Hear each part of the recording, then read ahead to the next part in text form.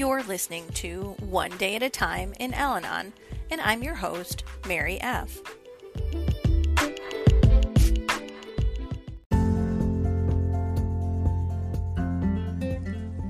June 27th, page 179.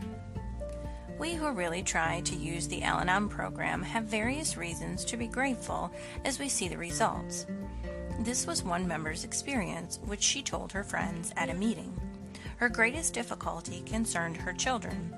I never knew what to do about them when my husband came home drunk and disorderly. I felt they should be shielded from violence, yet overprotection wouldn't be good for them. I didn't want to influence them against their father. I knew he loved them and they loved him. I found all the answers in Al-Anon. I made sensible explanations about their father's illness and found them naturally compassionate. I avoided scenes by not allowing my frustrations to erupt into anger. I tried hard to be consistent and fair to them. The results have been everything I hoped for, and I am so grateful to Al-Anon for this.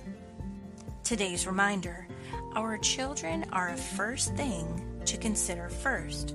Our attitude is the key to a successful family relationship and their normal growing up. And above all, I never use the children as pawns in any conflicts. They respond so well to respect.